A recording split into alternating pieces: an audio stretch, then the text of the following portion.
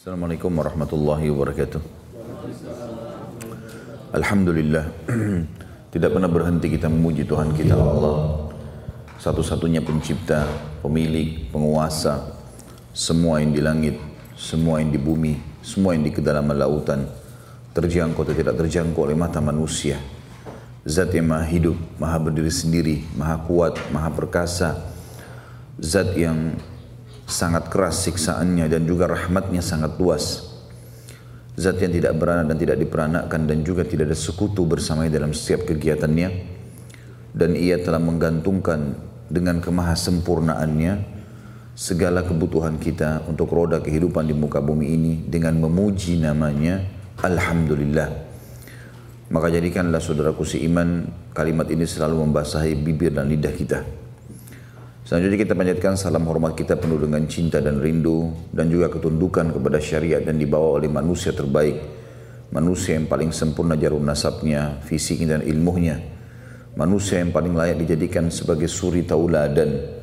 Menciplak hidup manusia terbaik ini akan membawa kepada kebahagiaan, ketentraman hidup, karena pasti akan mendapatkan solusi terbaik dari setiap masalah di dunia ini dan juga akan menang dari musuh-musuh. Semua itu karena sesuai dengan pilihan dan perintah sang pencipta Allah. Mengucapkan satu kali salam hormat kepada manusia terbaik ini akan dibalas oleh Allah secara langsung 10 kali tambahan rahmat atau karunia. Maka sangat wajar kalau kita selalu membacakan salawat dan taslim kepada Nabi besar Muhammad sallallahu alaihi wasallam. Pada kesempatan ini Bapak Ibu sekalian, pertemuan kita yang kesekian di Houston ini semoga Allah berkahi, tentang ilmu adalah jalan menuju ke surga. Banyak di antara kaum muslimin yang tidak peduli dengan ilmu agama atau mungkin kurang peduli. Mereka menganggap ilmu agama itu cukup sebatas mengenal sholat selesai. Atau mungkin bahkan yang sering kita lihat fenomena di masyarakat kita, ada persepsi dan pemahaman kalau belajar ilmu agama terpuruk atau mungkin tidak akan mendapatkan jabatan secara duniawi, susah bekerja, susah untuk menjadi orang kaya, susah memiliki kedudukan di masyarakat. Terbukti bahwasanya banyaknya masyarakat muslim di Indonesia tidak memilih untuk memasukkan anak mereka di pesantren misalnya. Mereka lebih terfikir untuk memasukkan ke jurusan umum. Nanti kalau tidak lulus, baru dilarikan ke pesantren. Dan pesantren selalu berhubungan sekali tanda kutip di sini dengan kesan tempat pelarian orang-orang yang tidak berhasil, orang yang nakal, tempat yang buruk. Dan itu terbukti. Karena nanti kalau tidak lolos di sekolah negeri baru kemudian masuk ke pesantren. Kalau anaknya nakal sekali, pesantrenin aja. Jadi seakan-akan pesantren itu yang di dalamnya diajarkan tentang sholat 5 waktu on time. Saya pernah melalui masa pesantren di salah satu pesantren di Indonesia, di kota Makassar pada saat itu. Azan kita dibangunin untuk sholat kalau lagi tidur. Bahkan sebelumnya, dan diwajibkan bahkan dihukum santri yang tidak ke masjid. Bukankah itu sesuatu yang baik dalam pendidikan jiwa? Diajar untuk akhlak yang mulia. Apapun pelanggaran agama, bohong, mengganggu orang lain atau apa saja dihukum. Dan orang-orang yang menerapkan agama dipuji. Itu satu hal yang luar biasa. Sebenarnya itu hal yang sangat luar biasa.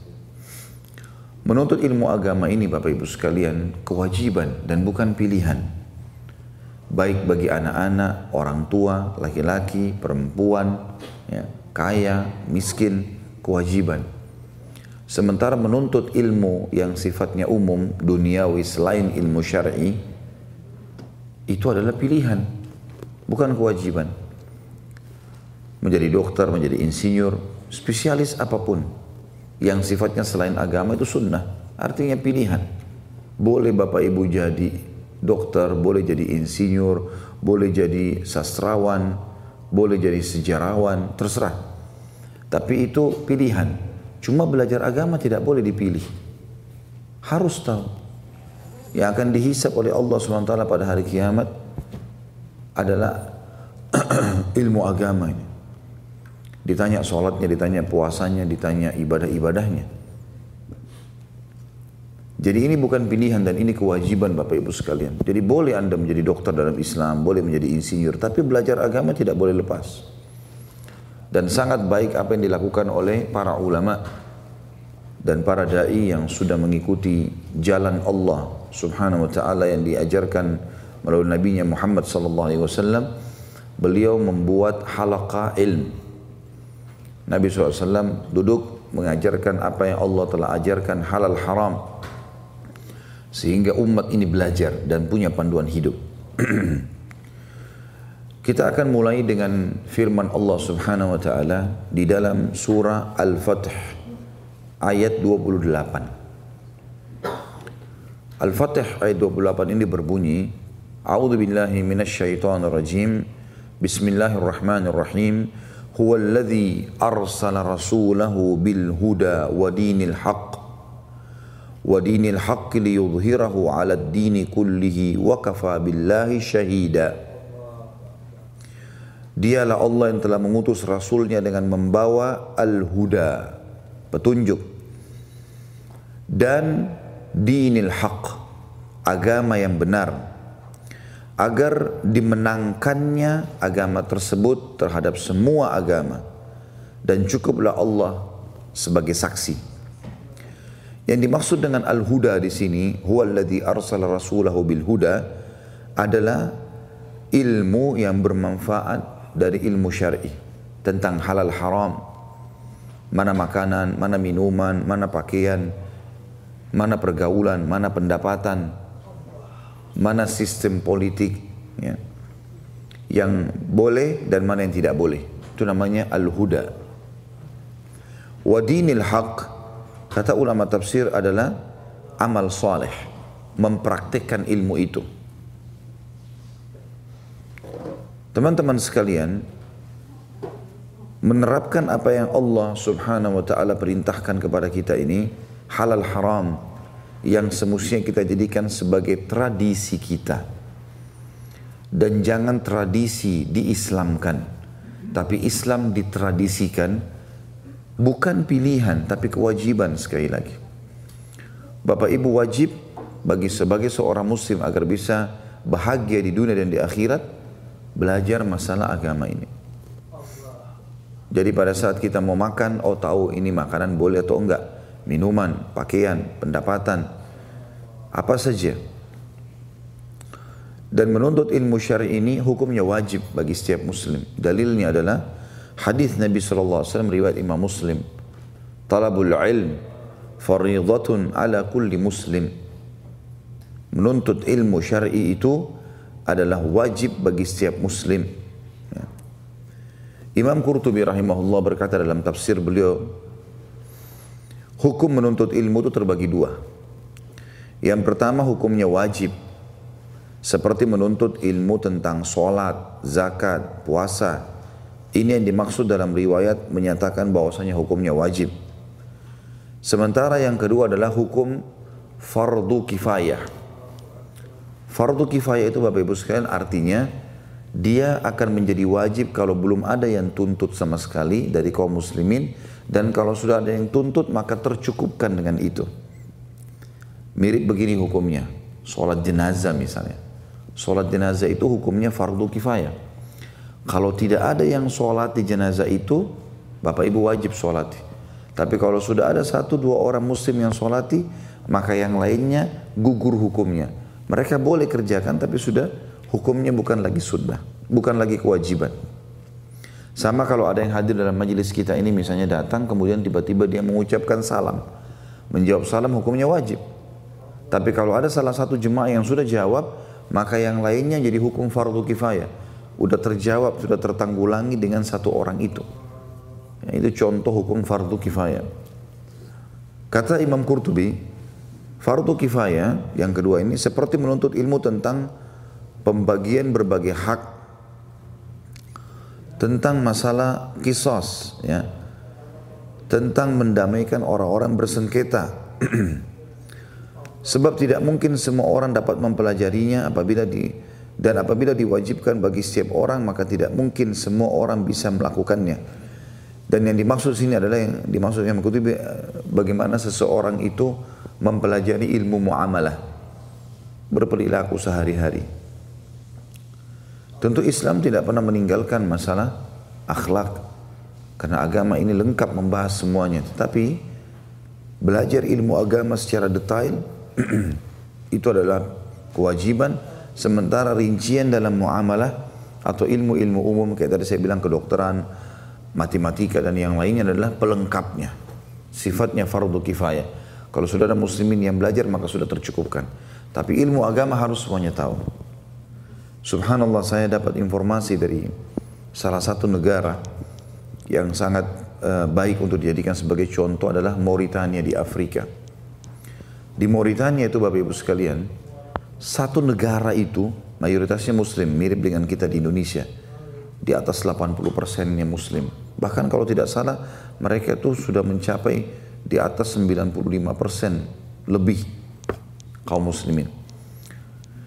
Itu semuanya sudah tertanamkan di jiwa masyarakat mereka, menuntut agama adalah kewajiban, bukan pilihan.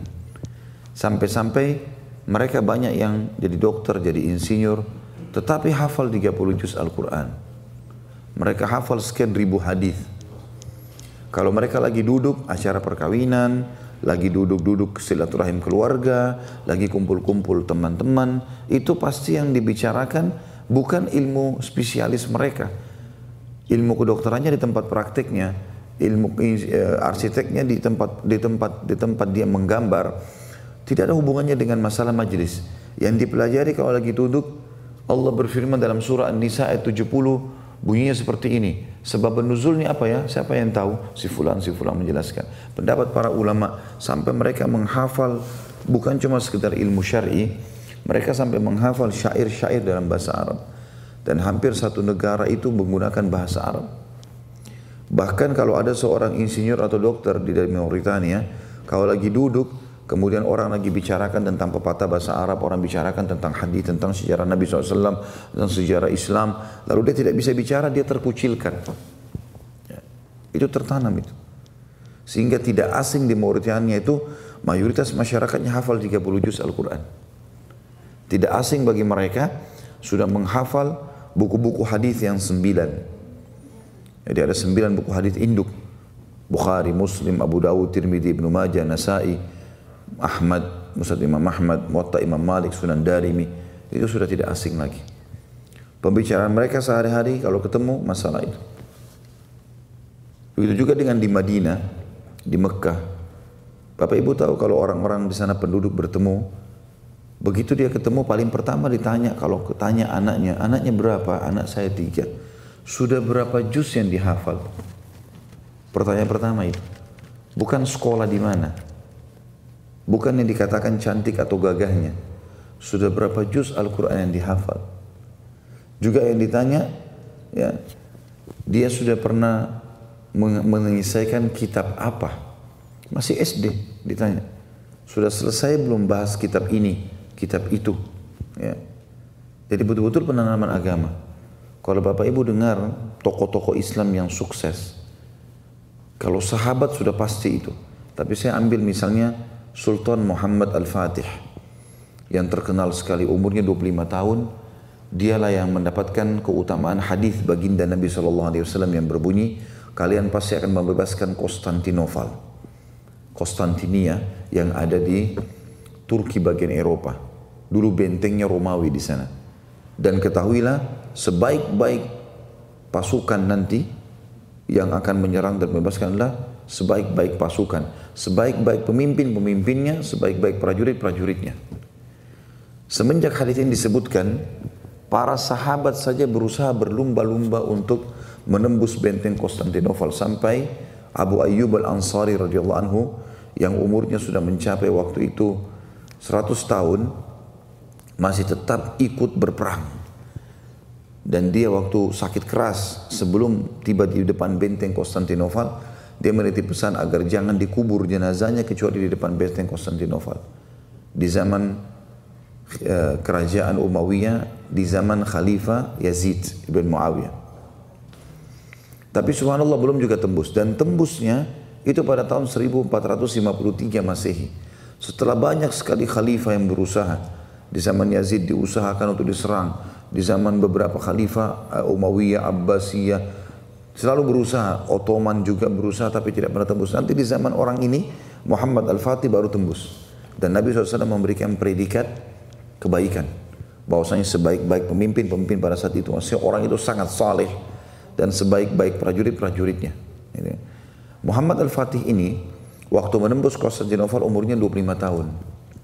Dan semua ulama sepakat, ya, hampir semuanya sepakat yang memang mempelajari tentang kisah hidup beliau, kok bisa dia mendapatkan keutamaan hadis itu? Bahkan melampaui para tabi'in dan para ulama-ulama sebelumnya. Ternyata karena ilmu syar'i yang dia pelajari. Anak ini dari kecil oleh Sultan Murad ayahnya disuruh dipanggilkan para ulama-ulama besar, lalu disuruh ajarkan agama dari kecil. Sehingga dia belum 6 tahun sudah hafal 30 juz Al-Quran. Kemudian juga belum mencapai umur 15 tahun dia sudah menghafal Sahih Bukhari, Sahih Muslim. Ini ribuan hadis. Bahkan menghafal 6 buku hadis. Kemudian dia juga sudah tidak asing mengenal sejarah para sahabat, sehingga pada saat mencapai umur 20 tahun saja dia sudah menjadi ulamanya muslimin. Dan dengan ilmu syar'i yang dia punya, akhirnya menjadi ahli ibadah yang sangat bagus dan menembus benteng Konstantinopel. Ilmu syar'i Bapak Ibu sekalian jangan dianggap remeh. Saya berharap Bapak Ibu di sini punya semangat untuk membentuk sekolah Islam, sekolah yang baik, mengajarkan kepada kaum muslimin, terutama generasi muda kita. Mungkin Bapak Ibu yang datang dari Indonesia masih punya bekal, tapi generasi kita yang datang sekarang tinggal di Amerika ini bagaimana? Belum pergaulan mereka yang bebas di luar sana. Di Indonesia saja kita takut, apalagi kalau sudah di sini namanya Amerika. Gitu. Saya yakin Bapak Ibu lebih tahu dari saya. Maka kalau tidak dibekali dengan ilmu agama yang benar, ini justru masalah. Ya. Kita harus tahu pondasi yang paling kuat dalam kehidupan seseorang muslim, ilmu. Karena ilmu agama ini akan mendatangkan iman. Iman ini kalau sudah ada Bapak Ibu sekalian, dan tidak bisa datang keimanan kecuali dengan ilmu syar'i. Bapak Ibu duduk di halaqah seperti ini, di pengajian begini, itu akan menambahkan keimanan. Dan Bapak Ibu sedang memberikan makanan ruhnya.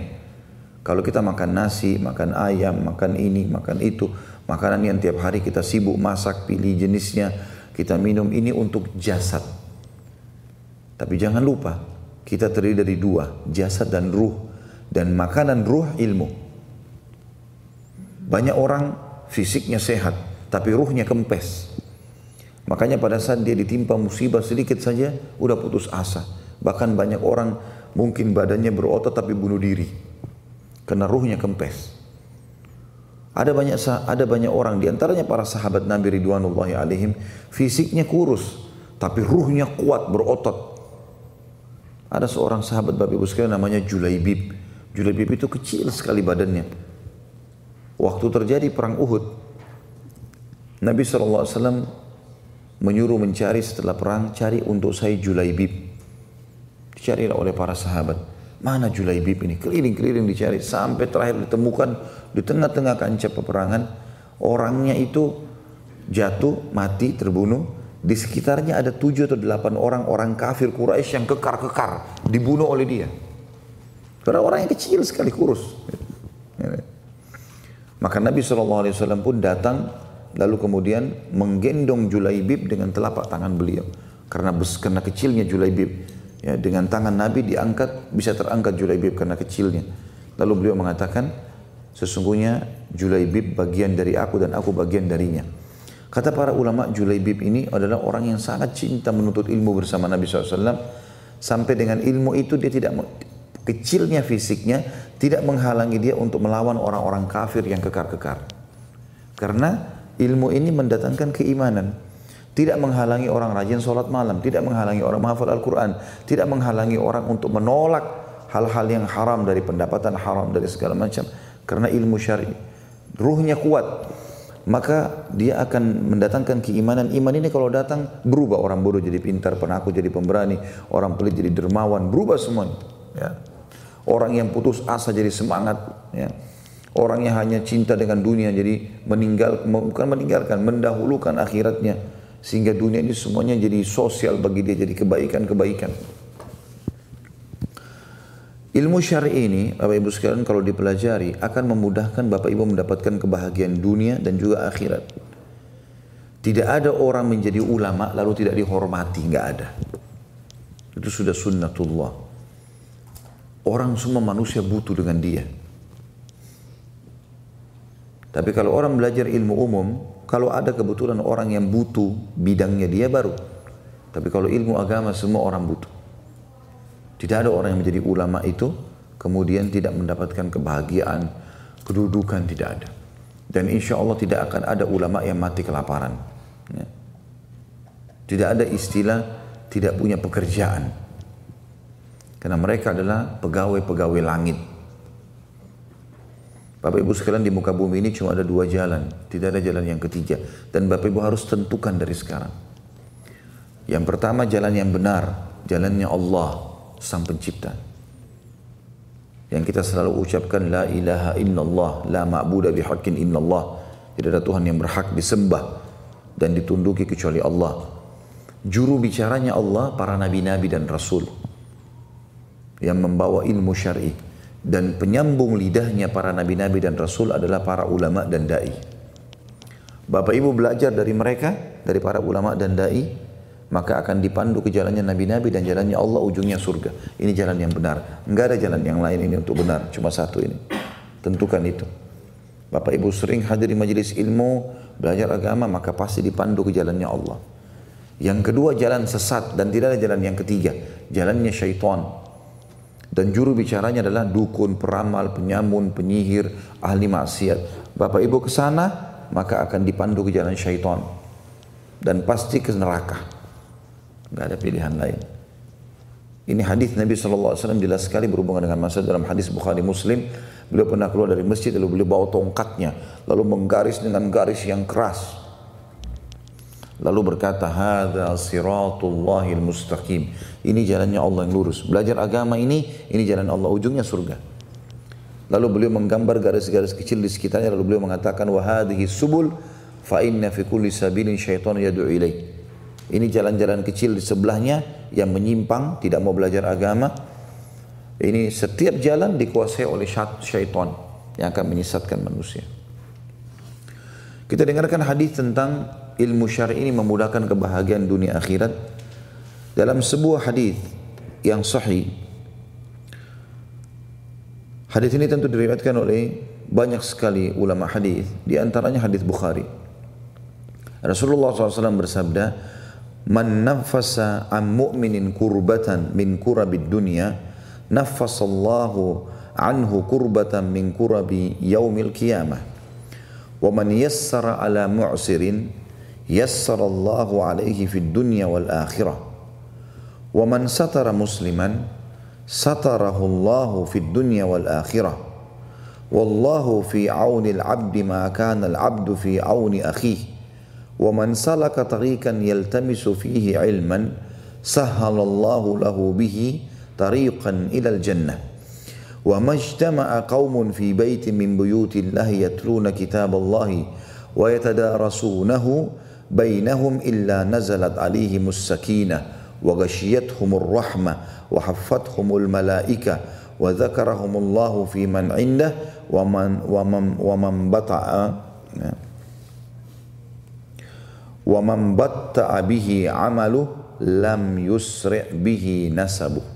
Artinya, barang siapa yang melapangkan satu kesusahan dunia dari seorang mukmin, ya mungkin saya kasih contoh realitanya kayak di Houston ini sekarang, Bapak Ibu tadi ada saya dengar gotong royong bantu saudaranya muslim tadi yang kena banjir misalnya.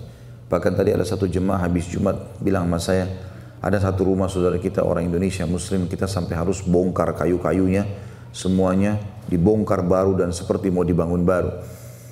Kata Nabi SAW, siapa yang melapangkan satu kesusahan, ada masalah yang sedang dihadapi saudara muslim kita, lalu kita keluarkan dari masalah dia itu, kita bantu dengan ide-ide, dengan materi, dengan apa saja, maka Allah akan melapangkan darinya satu kesusahan di hari kiamat. Jadi Allah balas. Nanti ada masalah di akhirat, amalnya kurang, dosanya banyak, apalah segala macam. Allah mudahkan dia keluar. Barang siapa yang memudahkan urusan atas orang yang kesulitan dalam masalah hutang, misalnya ada orang butuh lalu dia pinjamkan, atau ada orang hutang, ya, kemudian dia tidak bisa bayar, lalu kemudian dimaafkan atau diberikan tenggang waktu, ya, maka Allah akan memudahkan atasnya, ya, segala urusan berhubungan dengan uang di dunia dan kemudahan urusan di akhirat. Jadi Bapak Ibu kalau utangkan orang tidak bayar misalnya, Bapak Ibu tidak usah bersedih. Jangan bersedih karena banyak keutamaannya. Kalau keutamaan yang paling mendasar hadis ini adalah menyebutkan dia akan dimudahkan dalam urusan keuangan di dunia. Jadi nanti kita kalau orang ini utang tidak bayar, Allah buka pintu keran atau keran rezeki yang lain dari tempat lain. Ini cuma penyebabnya. Di dalam hadis yang lain juga dikatakan siapa yang mengutangkan seseorang, maka dia seperti bersedekah dengan setengah apa yang dia utangkan itu, ya, sampai jatuh tempo. Misal saya pinjam uang dan saya bilang kepada Pak Eka misalnya, saya akan bayar di awal Oktober Pak Eka. Baik, dipinjamin saya misalnya. Sampai awal Oktober ini, Pak Eka seperti bersedekah setiap hari setengah dari uang itu. Misal, dipinjamkan 1 juta rupiah atau $100 misalnya. Maka sama Pak Eka bersedekah 500.000 atau $50 tiap hari. Hanya dengan uang tertahan di situ. Dan kata Nabi SAW, kalau lewat dari waktu yang disepakati, dia seperti sedekah seutuh uang itu. Jadi kalau misalnya pas 1 Oktober saya belum bayar, meningkat pahalanya seperti dia sedekah utuh, seperti 1 juta rupiah atau $100 utuh setiap hari. Belum tentu kita bisa sedekah begitu. Bagaimana kalau orang itu menahan uang kita 10 tahun?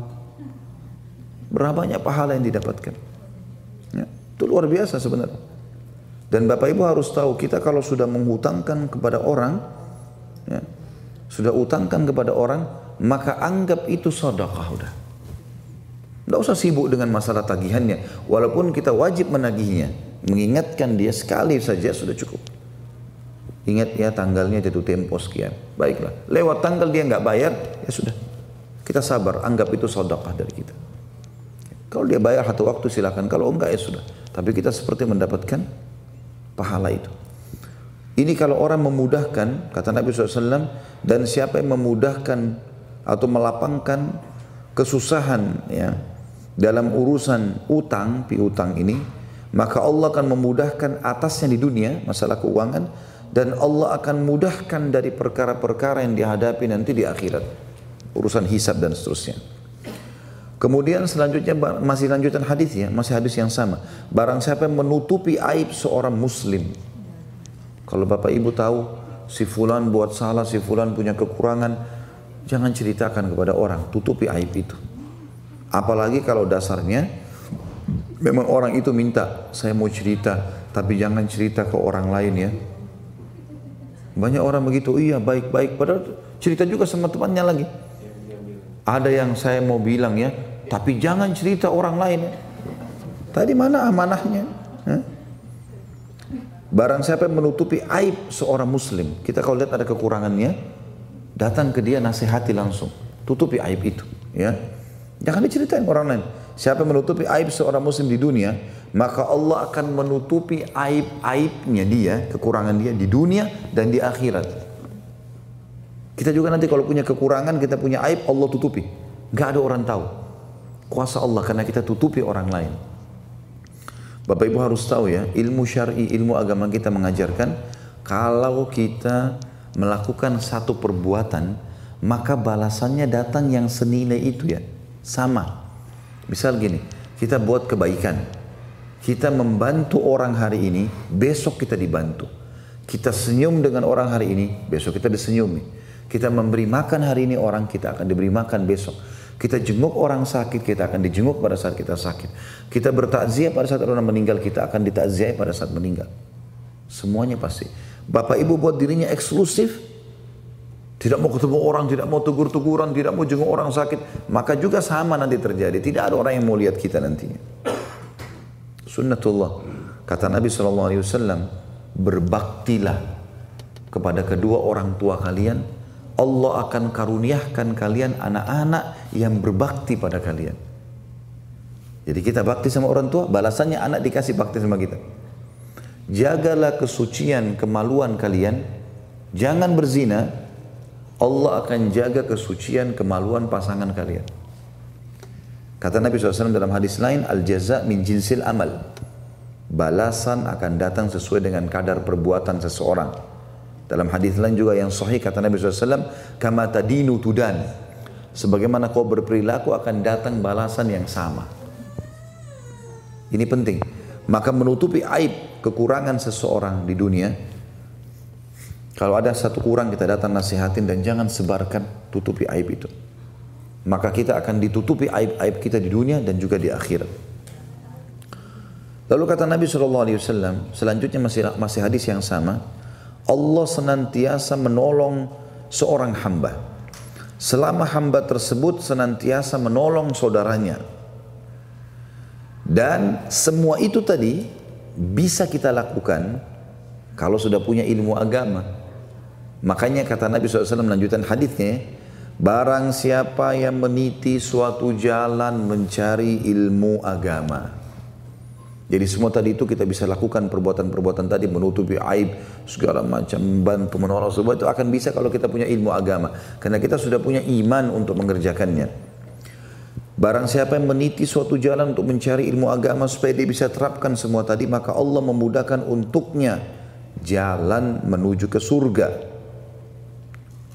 Tidaklah satu kaum berkumpul di salah satu rumah Allah atau masjid untuk membaca kitabullah dan mempelajarinya di antara mereka, baik itu belajar baca Al-Quran, belajar tafsir, belajar ilmu agama, termasuk kita sekarang mempelajari ilmu agama ini, berkumpul seperti ini dan pas, alhamdulillah kita di masjid juga, kecuali ketentraman akan turun atas mereka, rahmat meliputi mereka. Rahmat artinya karunia, dan kita tahu dalam bahasa Indonesia pun Bapak Ibu sekalian, karunia itu digunakan kalau sesuatu yang tidak umumnya, tidak mudah orang dapatkan, kayak anak misalnya baru dikatakan dikaruniahi anak, ya. Harta yang melimpah, ilmu yang luas dikatakan dikaruniahi. Kalau cuma makanan yang bisa menghilangkan lapar, minuman yang menghilangkan dahaga, tidak dikatakan saya dikaruniahi oleh orang ini minum, ya. Tapi dikatakan diberikan minum, ya, dapat minum. Karunia ini bahasa tinggi, rahmat bahasa Arabnya. Kecuali rahmat akan meliputi mereka, malaikat mengelilingi mereka, dan kita yakin Bapak Ibu sekalian di masjid ini sekarang penuh dengan malaikat, cuma kita tidak bisa melihatnya. Dalam sebuah hadis yang lain riwayat Bukhari juga, Allah memiliki golongan malaikat yang khusus mencari majelis-majelis ilmu. Lalu kalau ada, mereka saling memanggil satu sama yang lain dan memenuhi tempat tersebut sampai mereka bersambung-sambung ke langit. Malaikat mengelilingi mereka dan Allah menyanjung mereka di tengah para malaikat yang berada di sisinya. Allah memuji. Tuh lihat hamba-hamba saya si fulan lagi ngumpul di rumah saya tuh. Dan lagi pelajari kitab yang saya turunkan. Di depan para malaikat Allah membangga-banggakan kita. Dan barang siapa yang lambat amalnya, maknanya tidak mau belajar agama sehingga tidak tahu bagaimana cara berbuat ibadah. Yang menghambat ibadah amal itu karena tidak punya ilmu kan? Mau sholat bagaimana caranya ya? Mau ini bagaimana caranya? Tidak tahu karena tidak mau belajar. Siapa yang, ya, kata Nabi SAW di sini, yang lambat amalnya karena tidak ada ilmunya, maka tidak dapat dikejar dengan nasabnya. Biar juga dia orang hebat, ya, turunan darah biru lah, ya, atau dia raja, tidak ada gunanya nasabnya. Akan terkalahkan dengan ilmu. Ini tentu teman-teman sekalian hadis yang mulia menjelaskan kepada kita tentang kedudukan ilmu. Juga dalam hadis yang lain, hadis panjang juga mirip tadi, ya, hadis sahih riwayat hampir semua ahli sunan meriwayatkan hadis ini.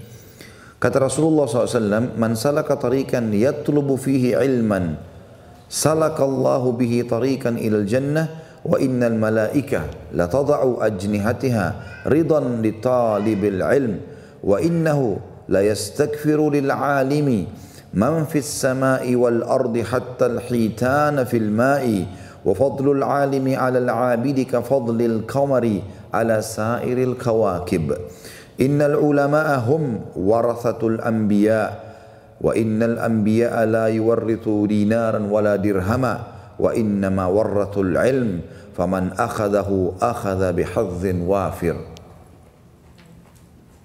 Barang siapa yang berjalan menuntut ilmu agama maksudnya, belajar ilmu agama. Barang siapa yang berjalan menuntut ilmu, maka Allah mudahkan jalan menuju ke surga. Karena Bapak Ibu kalau belajar agama jadi tahu mana halal, mana haram, mana boleh, mana enggak boleh, mana perbuatan yang afdal, mana yang mufaddal, ya. Barang siapa yang berjalan menuntut ilmu, maka Allah mudahkan jalannya menuju ke surga. Dan kesungguhnya malaikat akan meletakkan sayapnya, maksudnya melindungi ya, untuk orang yang menuntut ilmu karena ridha dengan apa yang mereka lakukan. Karena ridha dengan apa yang mereka lakukan. Dan sesungguhnya seseorang yang mengajar ilmu, para dai, para ulama, dan ini tentu dengan Bapak Ibu belajar nanti akan bisa sampai pada tingkat itu. Bapak Ibu kalau sudah belajar agama, tiap hari belajar agama, ikutin pengajian, nanti akan tahu hukum dan akan mengajar. Lama-lama orang kalau lagi duduk sama teman-teman kita jadi ceritakan, akhirnya orang jadi bertanya, kita jadi mengajar kepada orang lain.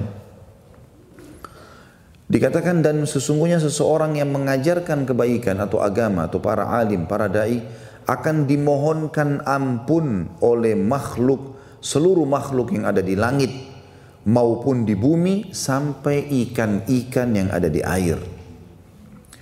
Sesungguhnya kata Nabi SAW, keutamaan orang yang alim atas orang yang abid.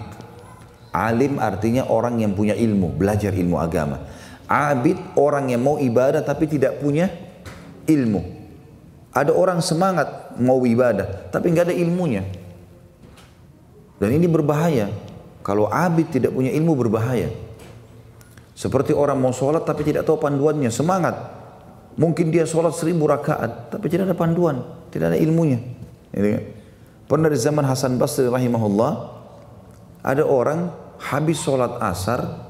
Ada orang selesai sholat asar, tiba-tiba berdiri sholat lagi sunnah. Sholat lagi sunnah. Ya.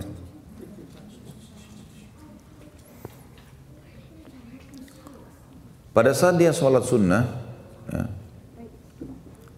Imam Hasan Basri mau ingatkan, tidak bisa. Karena orang ini begitu salam, sholat lagi. Baru mau diingatkan lagi, salam, berdiri lagi sholat, sampai 6 rakaat dia sholat. Begitu dia selesai salam, habis 6 rakaat, mau sholat sunnah lagi nih, ba'di asar. Kita tahu ba'di asar tidak ada ya hadisnya. Khilaf di antara ulama, tapi pendapat yang dipegangi oleh mayoritas ulama tidak ada sholat ba'di asarnya gitu kan. Maka Hasan Basri memegang tangan orang ini, lalu berkata, apa yang kau buat? Dia bilang, saya sholat. Bukankah, apakah Allah akan menghukum saya gara-gara saya sholat? Orang ini suka ibadah, tapi nggak punya ilmu. Apa kata Hasan Basri? Allah tidak hukum kau karena kau sholat, tapi Allah hukum kamu karena kau melakukan sesuatu yang Rasulullah tidak pernah ajarkan. Dari mana ilmunya kau sholat 6 rakaat habis asar itu? Tidak pernah ada. Maka lihat hati-hati dengan orang yang mau ibadah tapi tidak punya ilmu. Kita ibadah dengan ilmu akan tepat. Ya. Kata Nabi SAW, sesungguhnya para perumpamaan atau perbedaan antara seorang alim dan orang abid seperti keutamaan bulan atas seluruh bintang. Kita lihat bulan besar sekali, cahayanya terang. Ada bintang-bintang lain lebih besar tapi kelihatan kecil-kecil. Perumpamaan alim seperti itu tadi, bulan yang terang, dan abid itu para bintang-bintang yang kecil. Dan sesungguhnya para ulama adalah pewaris para nabi. Jadi kedudukannya setelah para nabi-nabi adalah para ulama ini. Dan sesungguhnya para nabi tidak mewariskan dinar dan dirham. Enggak ada nabi-nabi meninggalkan harta. Tapi mereka mewariskan ilmu syar'i. Dan siapa yang mengambil ilmu syar'i dari para nabi-nabi itu, kayak kita dari Nabi Muhammad SAW, maka sungguh ia telah mendapatkan bagian yang paling besar dalam hidupnya. Bagian yang paling besar dalam hidupnya. Hadis-hadis yang mulia ini. Hadis yang lain juga Bapak Ibu sekalian tentang masalah ilmu ini, duduknya Bapak Ibu di majelis ilmu seperti ini, kita seperti berada di taman-taman surga. Sebagian ulama bahkan mengatakan, selama seseorang masih di majelis ilmu, dia berada di taman surga secara hakikatnya. Bagaimana Allahu a'lam. Tapi hadis Nabi SAW sangat jelas menjelaskan masalah itu, hadis sahih. Kata Nabi SAW, "Idza marartum bi riyadil jannah farta'u." Qalu ya Rasulullah, "Ma riyadul jannah?" Qala hilaqudz dzikr. Apabila kalian berjalan melewati taman-taman surga, maka mampirlah. Makna yang lain, perbanyaklah mengambil manfaat darinya. Para sahabat bertanya, "Ya Rasulullah, apa yang anda maksudkan dengan taman-taman surga?" Kata Nabi SAW, halaka-halaka zikir. Halaka-halaka zikir. Ya. Yang dimaksud halaka zikir di sini dirincikan oleh seorang tabi'in yang masyhur, namanya Atha bin Abi Rabah, rahimahullah, yang wafat tahun 114 Hijriah. Ini murid langsungnya Abdullah bin Umar, sahabat Nabi radhiyallahu anhu majma'in. Terkenal ulamanya tabi'in. Dan dia dapat julukan ulamanya tabi'in. Dia mengatakan, yang dimaksud dengan majlis-majlis zikir adalah majlis-majlis yang mempelajari halal dan haram. Bagaimana harus membeli, menjual, berpuasa, mengerjakan sholat, menikah, cerai, melakukan haji, dan semua yang berhubungan dengan ilmu agama itu. Ya. Jadi di sini Bapak Ibu sekalian, Atha bin Abi Rabah memberikan kepada kita pemahaman yang sangat luar biasa berhubungan dengan masalah ini. Orang kalau belajar agama otomatis menjadi ulama, Bapak Ibu sekalian. Ya. Kalau Bapak Ibu terus belajar non-stop dan tidak ada kata oh saya sudah tua, hafalan saya sudah lemah. Seorang muslim nggak kenal kata-kata negatif. Tidak ada kata-kata negatif, sugesti negatif nggak ada. Itu seorang muslim. Kata Nabi SAW, saya tidak suka dengan kalimat pesimis. Saya sudah tua. Saya baru belajar agama, jadi belum tahu. Saya tidak bisa sembuh. Saya kayaknya tidak bisa kaya. Saya tidak mungkin menjadi pintar. Saya tidak mungkin begini dan begitu. Ini kalimat pesimis. Kata Nabi SAW, saya benci dengan kalimat pesimis. Dan saya suka dengan al-fa'al.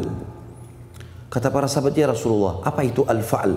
Kata Nabi SAW, kalimat optimis. Saya bisa, saya mampu. Bapak Ibu tahu, para sahabat ada yang masuk Islam di umur 60 tahun, hafal Quran. Enggak ada kata-kata tidak bisa. Itu syaitan. Saya sudah tua enggak bisa. Mulai dulu.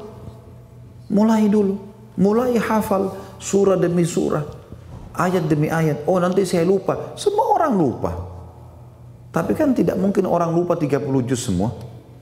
Orang lupa sambungan ayat. Nanti ulangi lagi. Imam Masjid Haram saja yang sudah hafal Quran dari kecil kadang-kadang sering lupa. Diingatkan oleh makmum di belakangnya. Gitu kan? Biasa sekali itu. Tapi mulai Bapak Ibu sekalian. Harus belajar mulai. Dan tidak ada kata-kata terlambat. Bapak Ibu targetnya usahakan menjadi ulama. Kita semua harus jadikan target. Karena ulama ini dipuji oleh Allah. Tadi sudah saya sebutkan dalam hadis, para ulama pewaris para nabi. Jadi Nabi meninggal, mereka posisi seperti Nabi. Sangat dekat dengan Allah dan pemandu manusia ke jalan yang benar. Tidak mengenal suku apapun, mau orang bule, mau orang Arab, mau orang Melayu. Pokoknya dia ulama, dia adalah panduan manusia. Bukan panduan semua umat Islam saja, tolak ukur manusia semua. Dan Allah berfirman dalam surah Fatir ayat 28. A'udzu billahi minasyaitonir rajim. Innama yakhshallahu innama yakhsyallaha min ibadihil ulama. Innama yakhsyallaha min ibadihil ulama. Sesungguhnya yang takut, tunduk, khusyuk, patuh, ya, cinta kepada Allah hanyalah hamba-hambanya para ulama. Jadi kalau mau Bapak Ibu khusyuk dalam sholat, mau rajin baca Quran, mau rajin, memang harus sampai pada tingkat level itu. Kita selalu belajar agama supaya kita sampai pada tingkat itu. Ibnu Katsir berkata rahimahullah dalam tafsir Fatir ayat 28 ini, sesungguhnya yang paling takut pada Allah dengan takut yang sebenarnya adalah para ulama atau orang yang berilmu.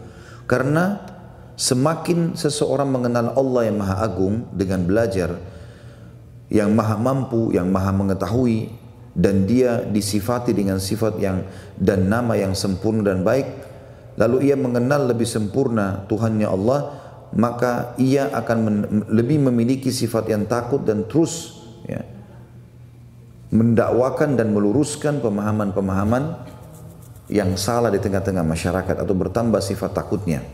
Tafsir Quranul Azim jilid 6 halaman 308. Dan para ulama berkata, man kana billahi a'raf kana lillahi akhwaf. Siapa yang paling mengenal Allah, dialah yang paling takut kepada Allah. Dan dalam sebuah riwayat yang sahih juga disebutkan, siapa yang takut kepada Allah, Allah akan buat segala sesuatunya takut padanya. Makanya Umar bin Khattab radhiyallahu anhu dalam hadis yang masyhur, beliau sampai ditakuti oleh syaitan. Dan Nabi SAW pernah menjelaskan masalah itu di dalam sebuah hadis yang lain. Kalau aku pernah melihat Umar dalam mimpi menggunakan baju yang panjang sampai melebihi badannya, maka para sahabat mengatakan, ya Rasulullah, apa maknanya? Kata Nabi SAW, ilmu yang luas. Umar bin Khattab punya ilmu agama yang luas, tidak ada kata terlambat untuk belajar, ya. Maka Allah Subhanahu wa taala muliakan dia, syaitan pun takut dari dia. Ibnu Qayyim mengucapkan kalimat yang luar biasa, Bapak Ibu sekalian, dalam masalah ilmu. Beliau berkata, walau lam yakun fil ilmi illa al-qurb min rabbil alamin waltihaku bi'alamil malaikati wa suhbatil mala'il a'la lakafa bihi fadlan wa syarafan fakaifa wa izzad dunya wal akhirah manutun bihi wa masyrutun bihusulih. Seandainya keutamaan ilmu hanyalah bisa mendekatkan seseorang pada Tuhan yang Tuhan penguasa alam semesta, dan juga bisa mendekatkan dia dengan malaikat, karena para malaikat hadir dalam majlis ilmu. Dalam hadis lain dikatakan melindungi mereka dengan sayap-sayapnya. Dan juga bisa jadi berteman dengan para penduduk langit, karena tadi hadis sudah kita sebutkan, para penduduk langit, penduduk bumi, bahkan ikan-ikan di air beristighfar kepada Allah untuknya. Maka itu sudah sangat cukup baginya. Terlebih lagi, belajar ilmu agama akan mendatangkan kemuliaan dunia dan akhirat.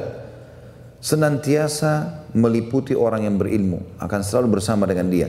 Dan dengan ilmu, ya, syar'i ini, maka dan syarat mendapatkan semua itu adalah ilmu, dengan mempelajari ilmu syar'i. Dalam hadis yang lain, teman-teman sekalian, Nabi SAW menyebutkan dalam hadis Bukhari tentang keutamaan menuntut ilmu ini, dan itu berarti Allah cinta sama dia. Bapak Ibu kalau datang seperti ini, termasuk insya Allah sore ini, Bapak Ibu sampai mau terdorong untuk datang belajar ilmu syar'i. Mungkin teman-teman kita yang ikuti acara live, dan Masya Allah kita kemarin live di sini, Bapak Ibu perlu tahu, teman-teman kita di Indonesia yang mengikuti di Instagram 10.000 orang. Ya. Dan sudah menjadi biasa teman-teman di Instagram, teman-teman di Facebook, di YouTube yang mengikuti ini ribuan orang di Indonesia. Ya, dan ini satu hal yang menggembirakan, karena kita sudah mulai menyadari tentang pentingnya belajar agama. Ya. Saya tidak mengatakan diri saya alim, saya sama Bapak Ibu juga lagi menuntut ilmu. Kita sama-sama menuntut ilmu. Dan saya cuma menyampaikan apa yang kami ketahui. Sebagian kecil ilmu agama itu Bapak Ibu sekalian seperti lautan. Luas sekali. Kita kalau jebur di dalamnya, mau minum airnya sebanyak apapun tidak akan pernah habis. Mau tangkap ikannya sebanyak apapun tidak akan pernah habis. Maka kata Nabi SAW dalam hadis Bukhari, perhatikan baik-baik. Man yuridillahu bihi khairan yufaqihu fil din. Yufaqihu fid din. Barang siapa yang Allah menghendaki kebaikan untuknya, diperbaiki nama baiknya, diperbaiki fisiknya, diperbaiki akhlaknya, diselamatkan dunia dan akhirat, maka Allah membuatnya memahami ilmu agama. Terdorong, termotivasi mau ibadah, mau belajar agama maksud saya. Mau belajar agama. Kita juga tahu Bapak Ibu sekalian hadis yang masyhur tentang masalah orang kalau mati, yang paling bermanfaat buat dia 3 hal. Sebagaimana sabda Nabi SAW dalam hadis riwayat Muslim, "Idza matal insanu inqata anhu amaluhu illa min thalathati, illa min sadaqatin jariyah, aw ilmin yuntafa'u bih, aw waladin salihin yad'u lah." Tentu ada lafaz yang lain, tapi ini salah satu lafaznya. Riwayat Imam Muslim nomor 1631 yang kata Nabi SAW, jika seseorang manusia mati, orang dalam hadisnya dikatakan jika Muslim meninggal dunia, maka terputus darinya amalnya kecuali dari 3 sumber. Sedekah jariyah. Sedekah jariyah itu adalah sedekah yang kita keluarkan selama hidup di dunia dan terus bermanfaat, kayak bangun-bangunan masjid, jalanan, ya, fasilitas umum lah ya, terus dipakai. Dan ilmu yang diambil manfaatnya, dan kata para ulama puncak ilmu yang diambil manfaatnya adalah ilmu agama, ilmu syar'i, ya. Dan yang ketiga, anak soleh yang selalu mendoakannya. Dan makna anak soleh adalah anak yang dididik secara agama. Bagaimana bisa kita kader anak kita jadi anak soleh atau soleha kalau kita tidak paham agama? Berarti hubungan dengan ilmu syar'i. Ilmu agama ini Bapak Ibu sekalian akan menghidupkan hati seseorang, membahagiakan hidupnya. Di dalam hadis yang sahih dari Abu Musa al-Asy'ari radhiyallahu anhu bahwasanya Nabi SAW bersabda, "Mathalu ma ba'athani Allahu bihi minal huda wal ilm, kamathalil ghaithil kathiri asaba arda, fakana minha naqiyatun qubilat atau qabilatil ma'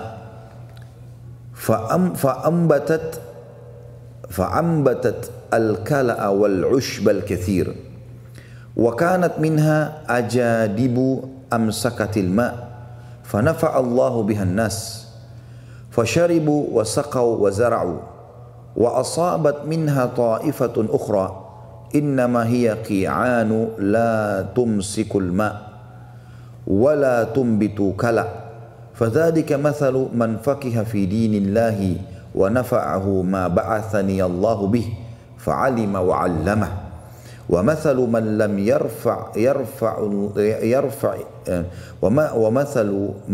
يرفع بذلك رأسا ولم يقبل هدى الله الذي أرسلت به." Artinya, permisalan petunjuk dan ilmu yang Allah mengutusku dengannya adalah seperti gaith atau hujan yang turun, dan hujan itu bermanfaat. Bukan hujan badai, tapi hujan yang turun gerimis, hujan yang turun di masa selesai transisi musim panas ke musim dingin, yang turunnya nyaman, tidak menyusahkan manusia, tidak membuat banjir. Perimpamaan petunjuk dan ilmu agama yang aku bawa ini, ya, seperti gaith, hujan yang turun yang bermanfaat buat tanah. Maka ada tanah yang baik. Jadi ilmu agama ini semuanya baik. Tapi ada tanah-tanah yang baik. Tanah itu sifatnya bisa menyerap air sehingga menumbuhkan tumbuh-tumbuhan dan rumputan yang banyak. Di antara juga tanah-tanah di bumi ada tanah yang ajadib atau tanah yang bisa menampung air namun tidak bisa menyerap ke dalamnya, seperti sungai-sungai misalnya, ya, lautan. Dia bisa menampung air tapi nggak bisa menumbuhkan tanaman. Jadi cuma bisa bermanfaat, dia tetap bermanfaat sehingga memberi manfaat bagi manusia. Genangan air itu mereka bisa minum darinya, manusia bisa memberi minum darinya atau minum dari dan memberi hewan ternak mereka. Dan manusia juga bisa mengambil dan mengaliri tanah, mengaliri pertaniannya dari air, dari tanah tersebut, dari tanah yang menampung air tadi. Dan ada jenis tanah yang ketiga adalah tanah yang ki'an, atau tanah yang tidak bisa menampung air dan tidak bisa menyerap air. Ada jenis tanah yang tidak bisa apa-apa. Seperti bebatuan ya, yang penuh dengan bebatuan, tidak bisa dia menyerap air, tidak bisa juga menampung air ya. Maka kata Nabi SAW, dan ini tidak ada manfaatnya karena airnya tidak tertampung. Jadi ilmu syar'i seperti hujan, kata Nabi SAW, turun ke muka bumi. Ada 3 jenis tanah. Ada tanah yang bisa menyerap air itu, jadi dia simpan, tumbuhlah tumbuh-tumbuhan di situ. Ada tanah yang tidak bisa menyerap tapi bisa menampung, maka bisa dimanfaatkan airnya oleh manusia. Dan ada juga tanah yang sama sekali nggak bisa nyerap, juga nggak bisa ya menumbuk atau menampung air tersebut. Kata Nabi SAW, inilah permisalan perumpamaan orang yang memahami agama Allah, belajar agama Allah, bermanfaat baginya ajaran yang Allah mengutusku untuk membawanya. Jadi seperti di tanah pertama yang menyerap air itu seperti orang yang betul-betul belajar agama, dia masukkan dalam hidupnya, dia pelajari lalu dia ajarkan ke orang lain, tumbuh-tumbuhan di situ. Dia mengetahui ajaran Allah dan dia mengajarkan kepada orang lain. Dan demikianlah orang yang tidak mengangkat kepalanya terhadap dan dikatakan di sini inilah permisalan orang yang memahami agama, bermanfaat baginya ajaran yang Allah mengutusku untuk membawanya. Dia mengetahui ajaran Allah dan dia mengajarkan kepada orang lain. Perumpamaan tadi 2, tanah yang menyerap itu bermanfaat buat dia, bermanfaat bagi orang lain. Ada juga ilmu agama, ada juga orang seperti tanah yang kedua. Dia pelajari ilmu agama, turunlah ilmu agama ini dia dengar, tapi dia cuma menampung saja, dia tidak ajarkan ke orang lain. Nanti kalau ada orang tanya baru bermanfaat, atau ada orang belajar agama contoh dirinya sendiri. Ini juga bagus, tapi lebih bagus yang pertama. Dan ada tanah yang ketiga, buruk orang-orang. Dengar agama, tidak diterima, enggak bermanfaat buat dia, enggak bermanfaat bagi orang lain. Dan dikatakan oleh Nabi SAW penutupan bagi orang yang ketiga tadi, demikianlah orang yang tidak mengangkat kepalanya terhadap wahyu dan tidak mau menerima petunjuk yang Allah mengutusku dalam membawanya. Imam Bukhari rahimahullah menulis khusus dalam kitab beliau, bab pertama adalah salah satu babnya adalah bab orang yang berilmu dan mengajarkan ilmu.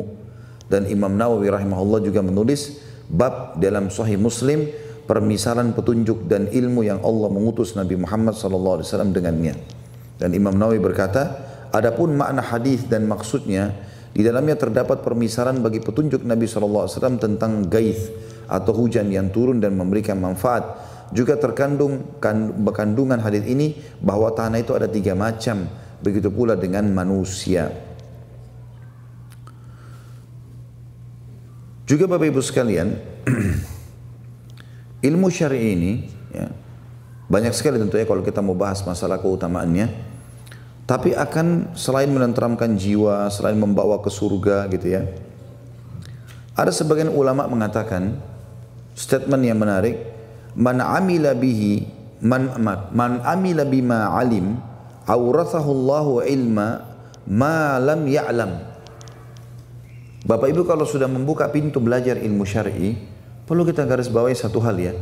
Nanti kalau kita amalkan ilmu itu, Allah akan memberikan kepada kita, ilmu-ilmu yang lain.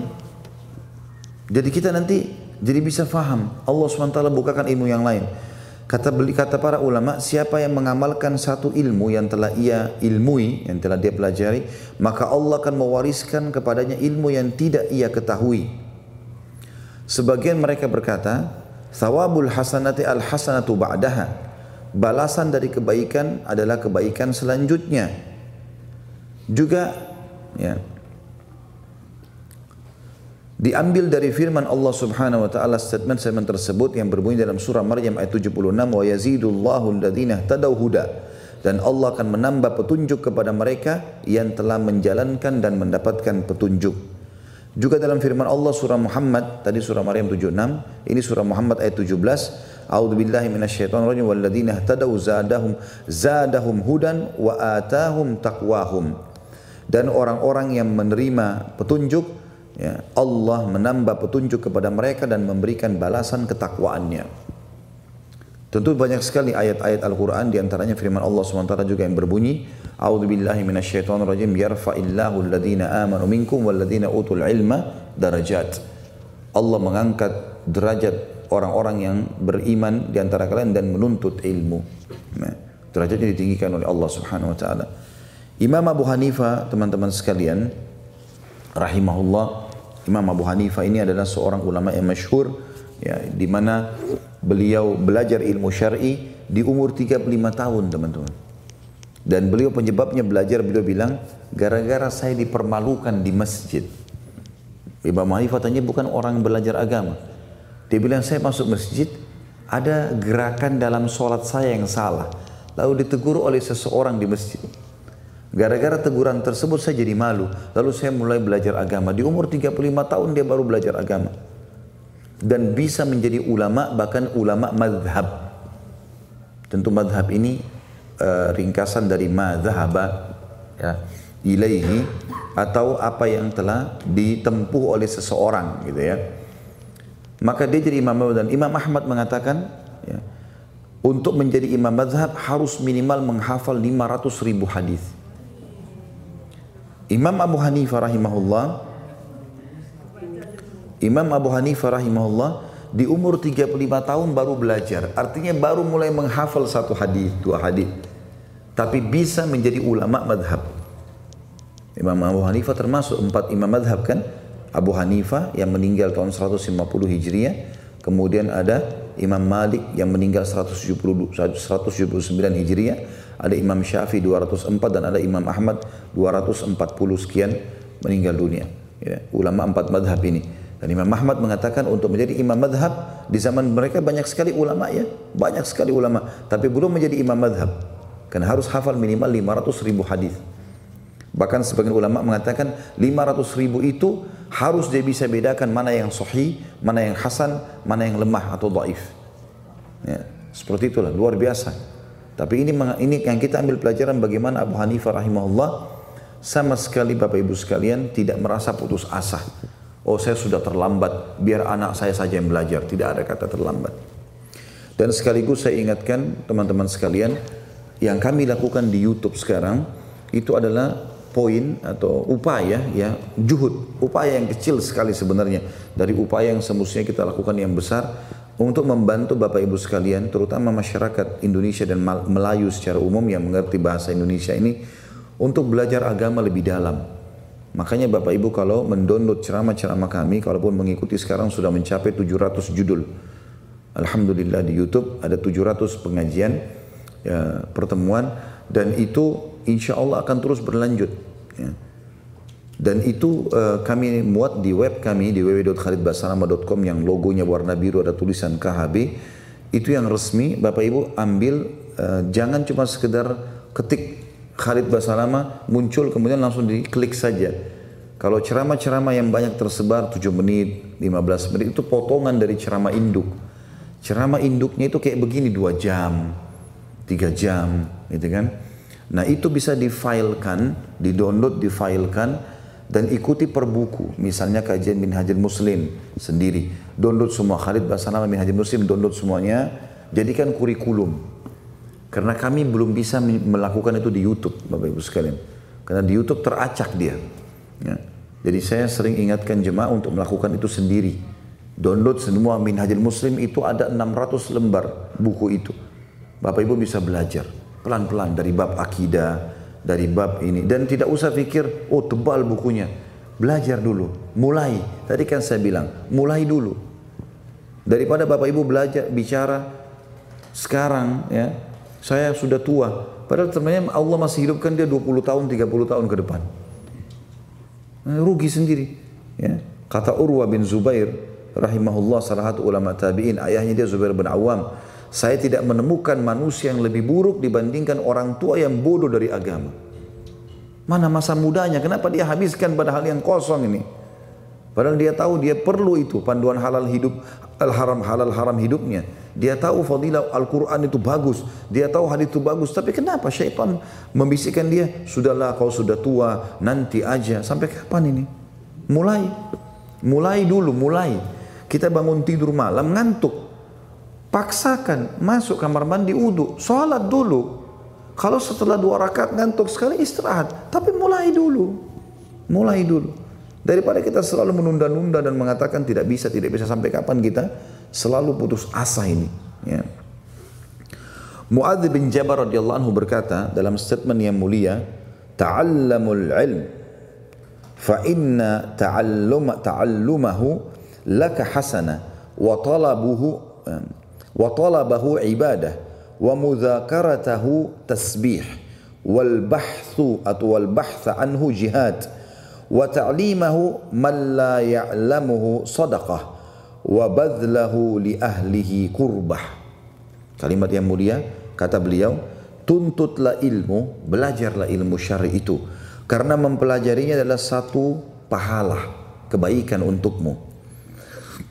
Mencari ilmu adalah ibadah, saling mengingatkan akan ilmu terhitung tasbih, membahas suatu ilmu adalah jihad, mengajarkan ilmu pada orang lain yang tidak mengetahuinya adalah sedekah, mencurahkan tenaga untuk belajar dari ahlinya adalah suatu pendekatan diri kepada Allah Subhanahu wa taala. Itu perkataan sahabat yang mulia, ya.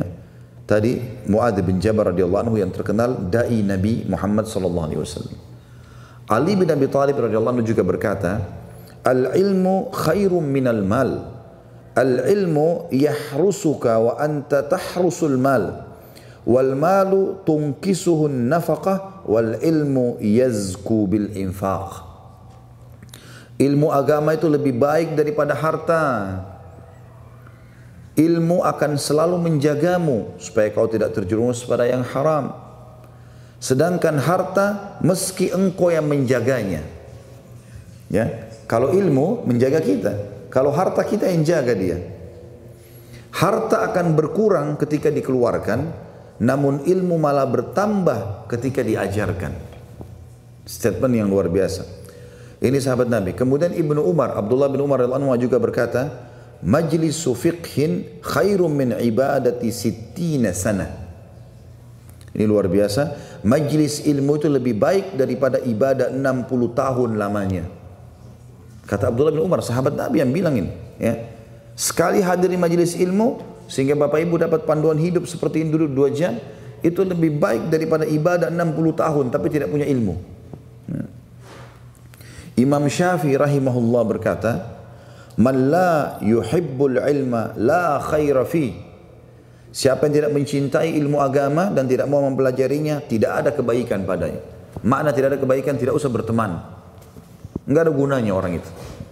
Tapi maksudnya kalau dia belajar agama, ada ilmu agamanya, kita bisa bertanya kalau tidak tahu, maka itu kebaikan banyak padanya.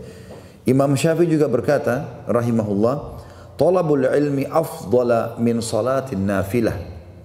Menuntut ilmu syar'i itu lebih utama daripada solat sunnah. Dalam statement lain Imam Syafi'i juga berkata, "Laisa ba'dal fara'idhi afdalu min talabil ilm." Tidak ada setelah berbagai hal yang wajib yang lebih utama dibandingkan menuntut ilmu. Dalam statement lain Imam Syafi'i juga berkata dalam statement yang masyhur, "Man arada ad-dunya fa'alaihi bil ilm wa man arada al-akhirata fa'alaihi bil ilm." Dalam statement lain, "Wa man aradahuma fa'alaihi bil ilm." Siapa yang mau punya kedudukan di dunia, maka dia harus punya ilmu agama. Dan siapa yang ingin punya kedudukan di akhirat, dia harus belajar ilmu agama, punya ilmu agama. Dan siapa yang ingin menguasai keduanya, maka dia harus punya ilmu agama. Allah Subhanahu wa taala berfirman tentang masalah tersebut dalam surah Asy-Syura ayat 20. A'udzu billahi minasyaitonir rajim. Man kana yuridu harthal akhirati nazid lahu fi harthihi wa man kana yuridu harthad dunya nu'tihi minha wa ma lahu fil akhirati min nasib. Barang siapa yang menghendaki keuntungan di akhirat, akan kami tambah keuntungan itu baginya. Kata ulama tafsir, maksudnya menuntut ilmu agama sehingga akhirat yang dia kejar, dunia ditunggangi untuk akhirat.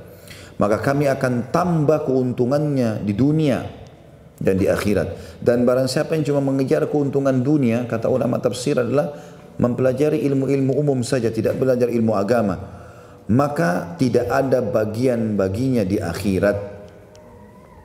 Dan sebagai penutup Bapak Ibu sekalian, tuntutlah ilmu syar'i karena Allah. Jangan untuk berbangga-bangga di depan para ulama, menyaingi mereka. Jangan karena riya, hanya untuk dipuji-puji, dikatakan oh ini orang alim, ini orang pintar. Tapi tuntutlah ilmu karena Allah yang perintahkan dan Rasulnya Muhammad SAW, dan juga untuk kebutuhan kita amalkan dan kita ajarkan ke orang lain supaya jadi pahala dan amal jariah. Kata Nabi SAW di dalam hadis sahih riwayat Abu Daud dan Ibnu Majah melalui Abu Hurairah radhiyallahu anhu bahwasanya Nabi SAW bersabda, man ta'allama ilman mimma yubtaga bihi wajhullahi azza wa jal la yata'allamuhu illa liyusiba bihi aradan minad dunya lam yajid arfal jannati yawmal qiyamah. Barang siapa mempelajari ilmu yang seharusnya ia niatkan untuk mengharapkan wajah Allah, maksudnya dia ikhlas tapi dia ubah, namun ia malah niat untuk mencapai dunia atau menggapai dunia, puji-pujian orang, maka di hari kiamat ia tidak akan mencium bau surga. Ya. Tentu di sini kita harus pahami Bapak Ibu sekalian, kalau kita disuruh untuk ikhlaskan niat. Dan Nabi Muhammad SAW sangat gembira dengan para penuntut ilmu, sampai-sampai beliau berkata setiap ada orang datang mau belajar ilmu, marhaban bi talabatil ilm, selamat datang para penuntut ilmu. Ya, tentu kalau kita mau bahas ini Bapak Ibu sekalian panjang sekali. Ya, tapi ini sedikit dari keutamaan ilmu. Kalau kita mau bahas sampai ada buku yang saya milikin itu dua kitab tebal Bapak Ibu sekalian. Tebalnya itu mencapai sekitar 300-400 lembar, satu kitab 2 jilid. Khusus keutamaan ilmu, ya, keutamaan penuntut ilmu, keutamaan para pengajar dan ulama. Dengan dalil-dalil yang sangat banyak. 2 buku, 2 kitab tebal. Luar biasa gitu ya. Ini mungkin sekelumit saja dari apa yang kita dapatkan. Minimal bisa menjadi motivasi buat Bapak Ibu untuk belajar ilmu syar'i.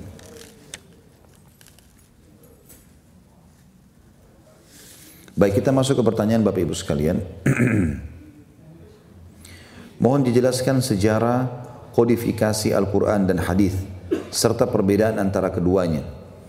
Di zaman wahyu masih turun Bapak Ibu sekalian, di zaman Nabi Muhammad SAW, pada saat masih turun wahyu, maka Nabi SAW sempat melarang untuk menulis hadis-hadis beliau karena khawatir bercampur baur dengan Al-Quran. Kalau kita bicara Al-Quran, maka Al-Quran pada saat turun itu tergantung kejadian, tempat, kasus ya.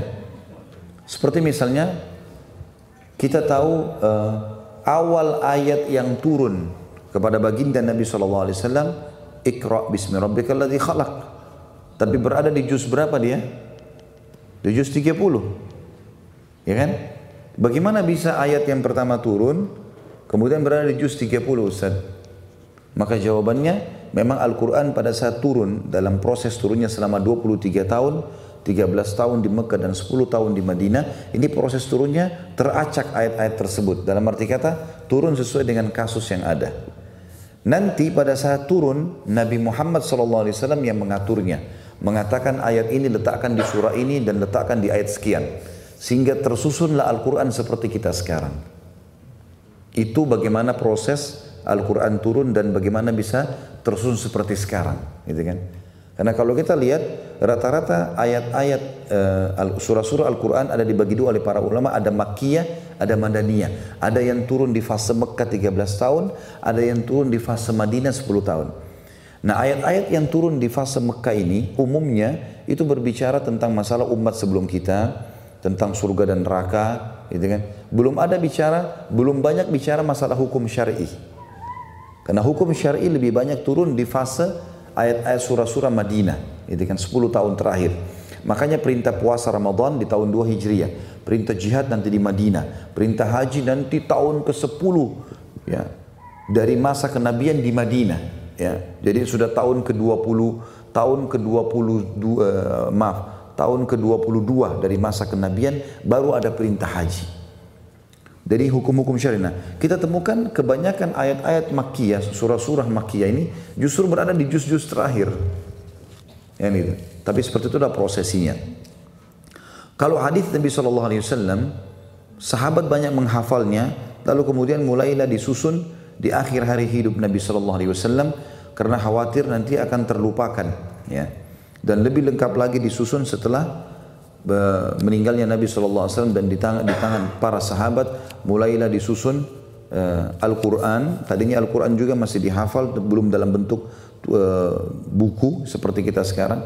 Nanti di zaman Uthman bin Affan baru kemudian ditulis Al-Quran itu. Maksudnya ditulis di lembaran kulit, ya, dan menjadi seperti sebuah susunan kitab. Kalau di zaman Nabi SAW itu Al-Quran ada yang ditulis di tulang-tulang unta, ada yang belum semuanya rapat, ya. Maka di zaman Uthman bin Affan radhiyallahu anhu disusunlah kitab yang menjadi sebuah kitab, makanya dikenal dengan Mushaf Uthmani, ya. Dan itu masih ada fisik aslinya mushaf itu yang sangat besar, mungkin seperti meja ini besarnya, ya. Kalau hadis-hadis Nabi SAW mulai berkembang ditulis juga setelah itu, dan selama sahabat masih hidup maka mereka menukil satu sama yang lain, dan banyak tabi'in mulai menulis dari para sahabat setelah Al-Quran sudah dianggap lengkap semuanya. Pada saat meninggalnya Nabi SAW, kemudian sudah mulai dibukukan, lalu kemudian hadis-hadis juga dikembangkan. Mungkin begitu saja. Subhanakallahumma bihamdika, asyhadu an la ilaha illa anta astaghfiruka wa atubu ilaik. Wassalamualaikum warahmatullahi wabarakatuh.